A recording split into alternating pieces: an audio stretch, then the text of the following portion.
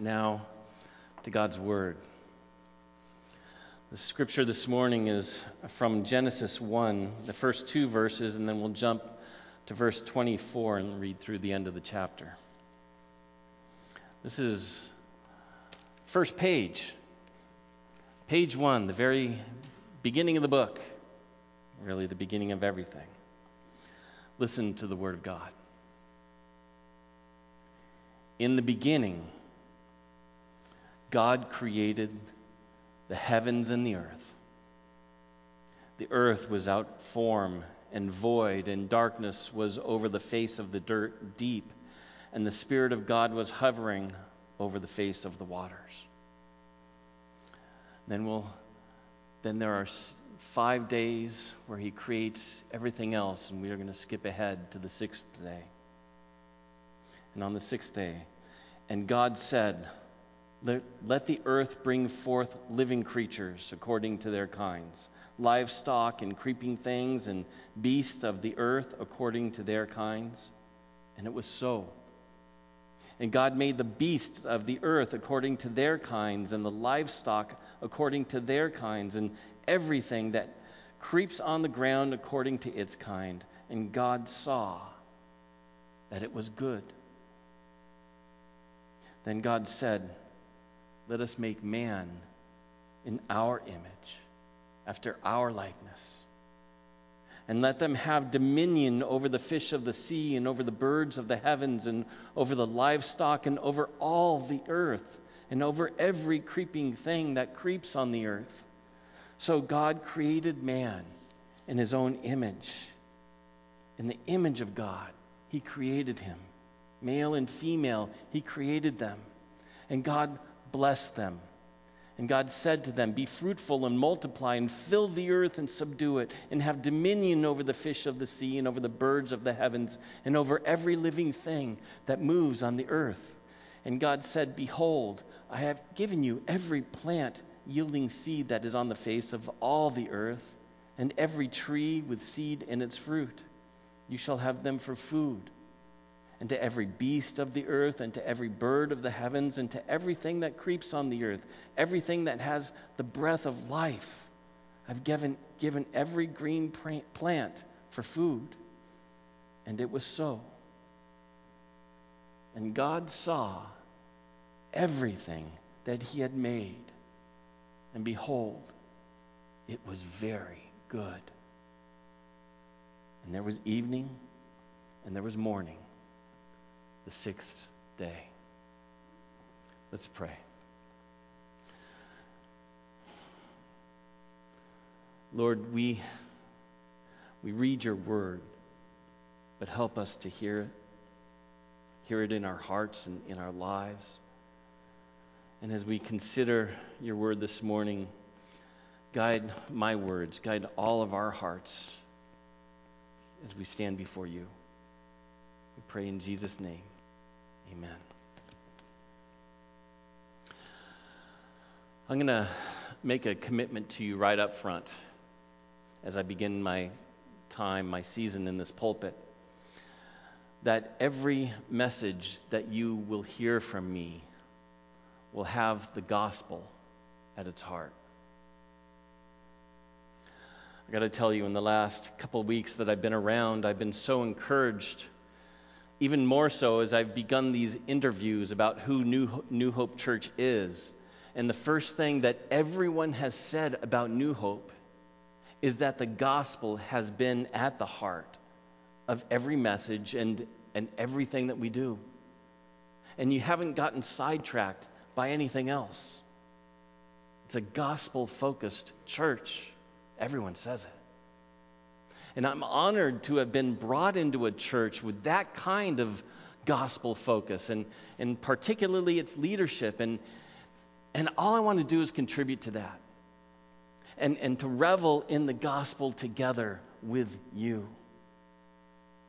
Every message will have in it the gospel, even if it has some particular focus or information similar to last week, where I introduced myself and talked about the plan for this season of transition. We are going to look at everything through the lens of the gospel. both in this pulpit and ideally in everything that we do as a church together.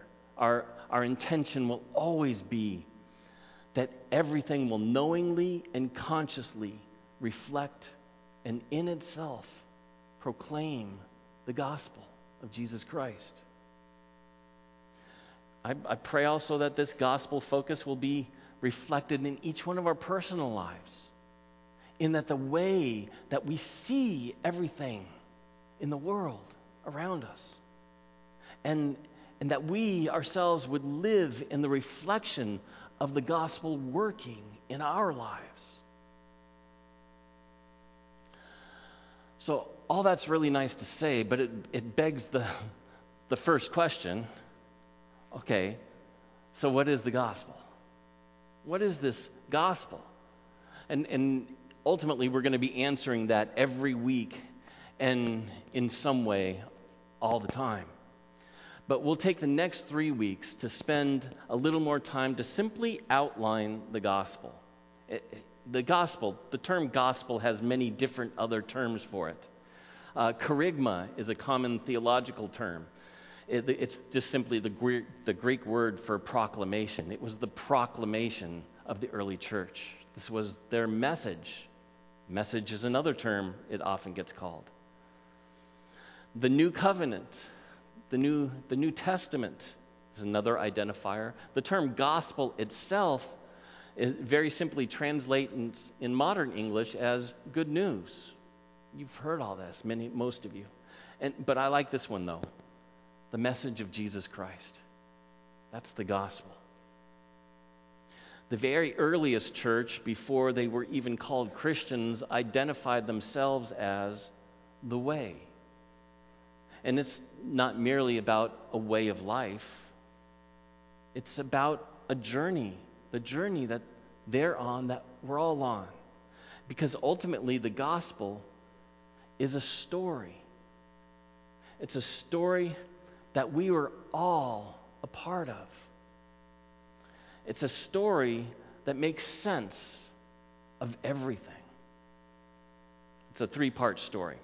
3 parts. And we'll spend a week highlighting each part and reflecting on its effect on our world and each one of us and the way that we see everything. This is a 3-act story, and we can see everything in the world through it. The 3 parts are creation, God's design of the heavens and the earth, of everything. We'll focus on creation for a few minutes this morning, and next week we'll focus on the fall, the brokenness and of sin and death, and what went wrong. And then finally, in 2 weeks, and really for the rest of the time after that, we're going to focus on redemption, on the way back to what is supposed to be through salvation in Jesus Christ. So first, creation. In the beginning. See, it's a story. It's a story because it has a beginning and it has an end.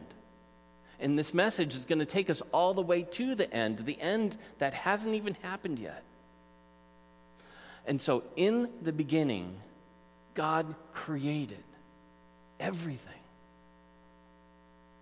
Now, I'm not going to dwell on this, but it's important to note who the main character in the story is. Who's the subject of the sentence? It's God. We're in the story right away. We're part of the heavens and the earth. And we skip down to us in particular in the passage this morning.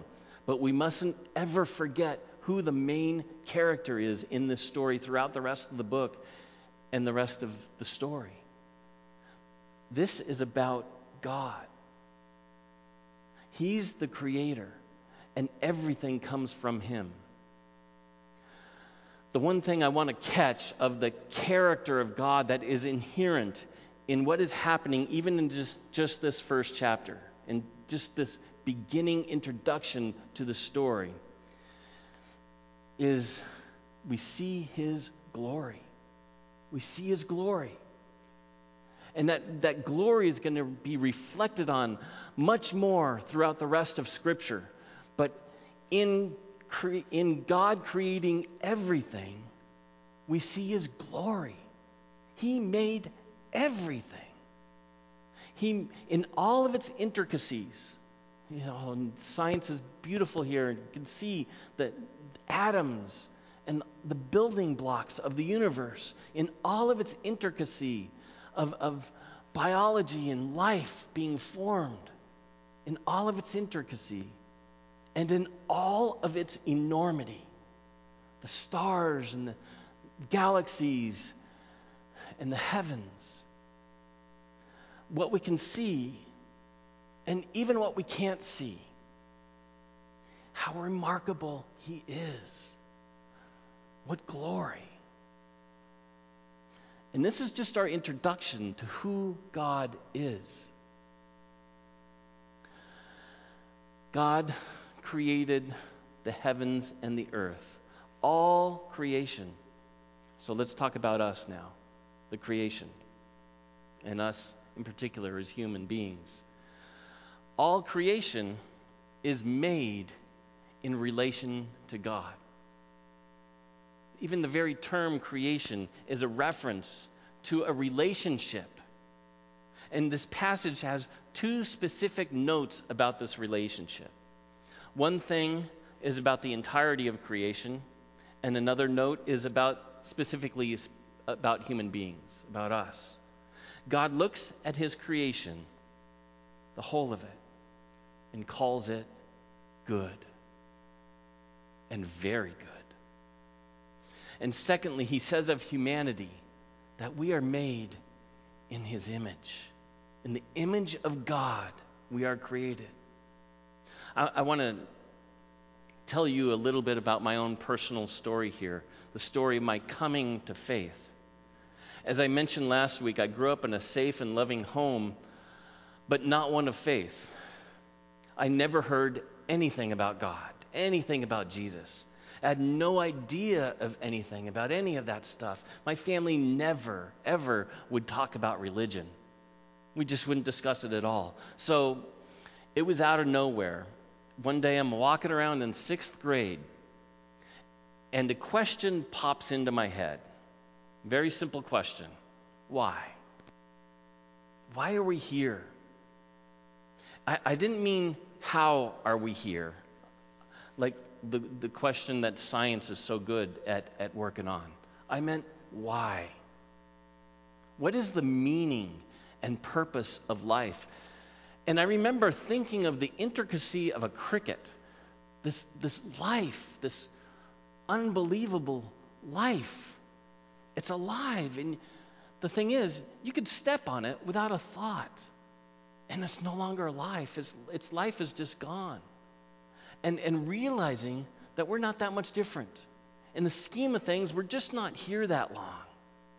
And in time, we'll all die and be forgotten in this world. So why? Why are we here? And I spent a couple of weeks walking around 6th grade at Lincoln Junior High School in a daze, just consumed with this question. And I remember at the end of that couple of weeks, I had a sleepover at Alan Barron's house on Balboa Island. And I remember sleeping in his attic room and pouring my heart out to him that this question was consuming me. And I can absolutely see his face looking back at me like I was some sort of alien. What in the world was I thinking about? What was I so worried about? And I realized that I kind of had to put this question in my pocket because nobody really was talking about it. And so I was just going to have to listen and search for an answer. And I knew I had two assumptions that this answer would have to have in it meaning, because I assumed there's got to be meaning to this life. And I also assumed that whatever that answer it would have to deal with suffering and the reality of mortality, of death, and the shortness of life.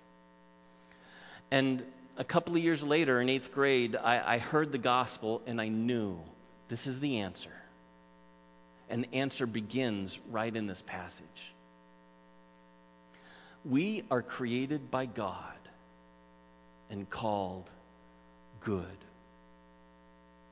We're here because God made us. And we have meaning because the one who made everything called us good. Have you ever seen somebody who has been maybe depressed, utterly alone, isolated? Have you seen them in that moment when the love of somebody hits them? When they get just how much somebody cares for them. Maybe you've heard that in your own heart. You've experienced that, and you feel really loved. Can you hear it in your own heart? The God of the universe, the God who made you, call you good. There's so much in this world that longs for meaning, for purpose, for identity. This is the answer. It's right here in this passage. God made us, and He called us good.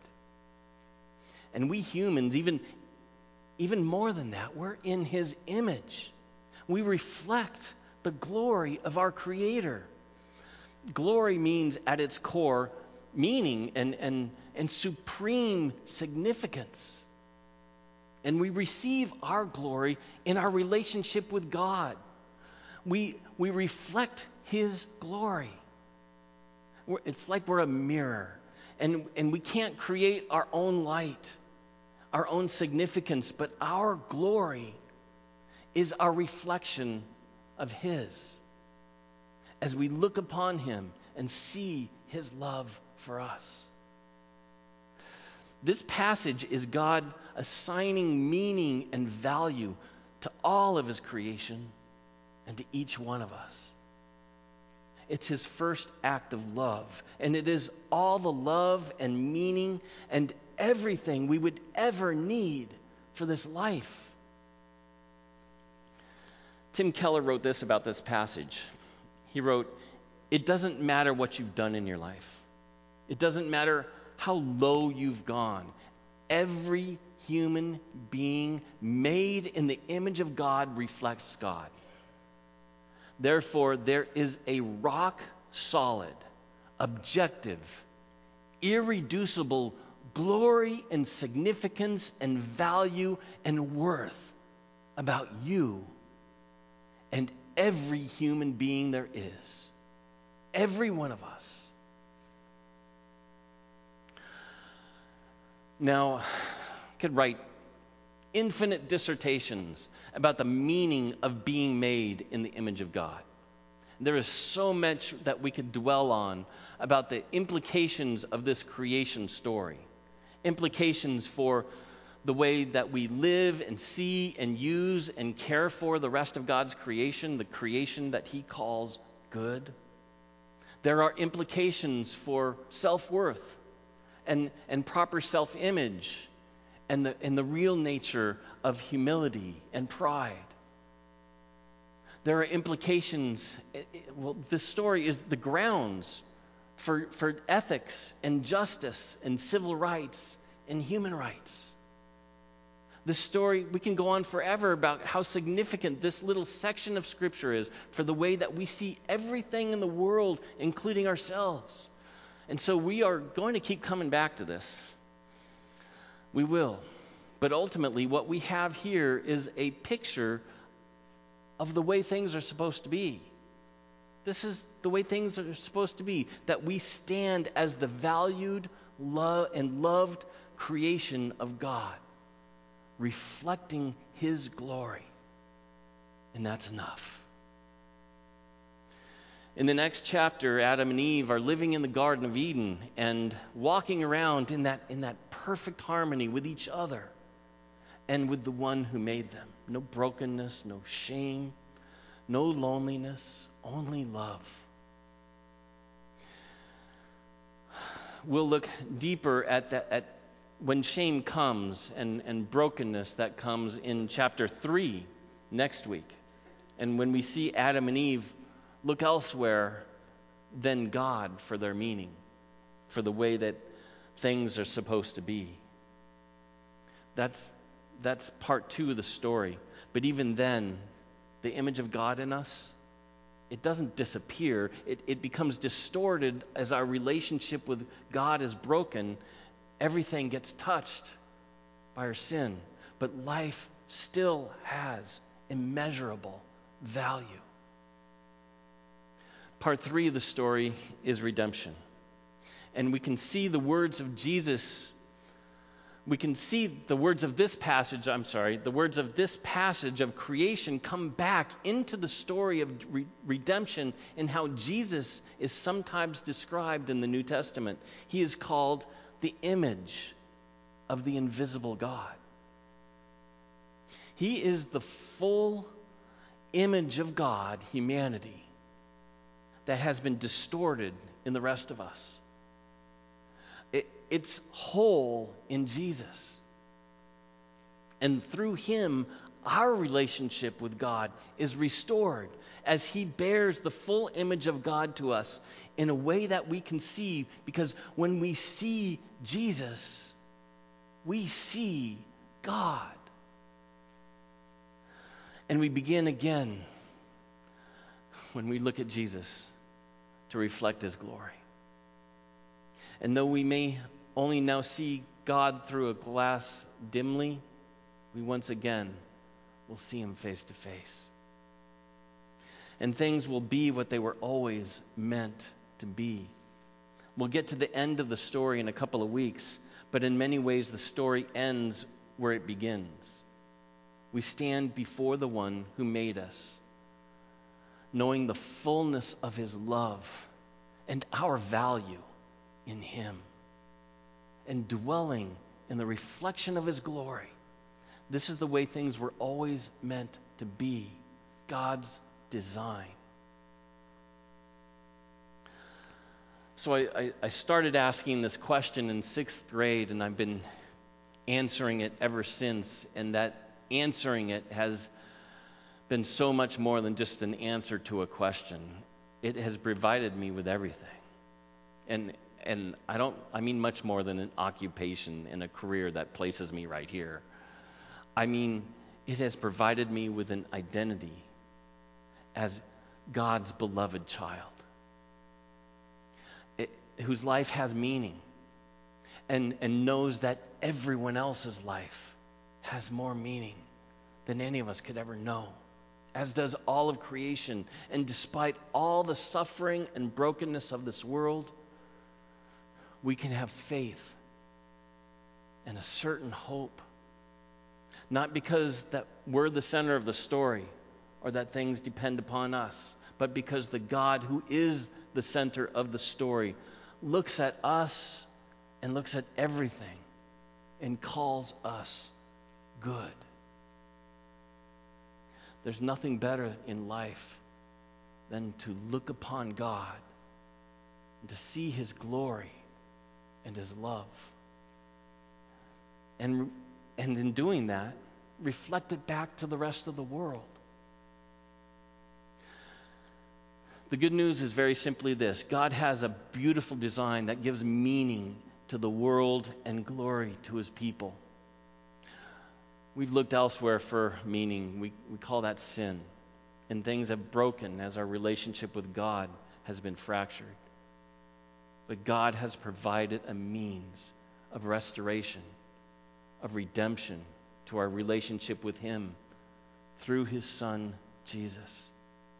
And it all begins in this passage where God makes us in his image and calls his creation good. Let's pray. Lord, it's such a simple story, and it seems so rote to just go over it again. But It's that story that a child could wade safely into, or an elephant can drown in, like an ocean.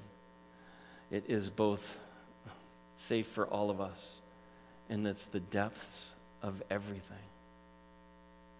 God, help us to see who we are in this story and to know that there's meaning and life there, and to see even more so who you are. For it's upon seeing you that we see your glory, we see your love, especially through your Son, Jesus Christ. God, give us the eyes to see every day and every moment you. God, we thank you for your word. May it dwell in our hearts. We pray in Jesus' name. Amen.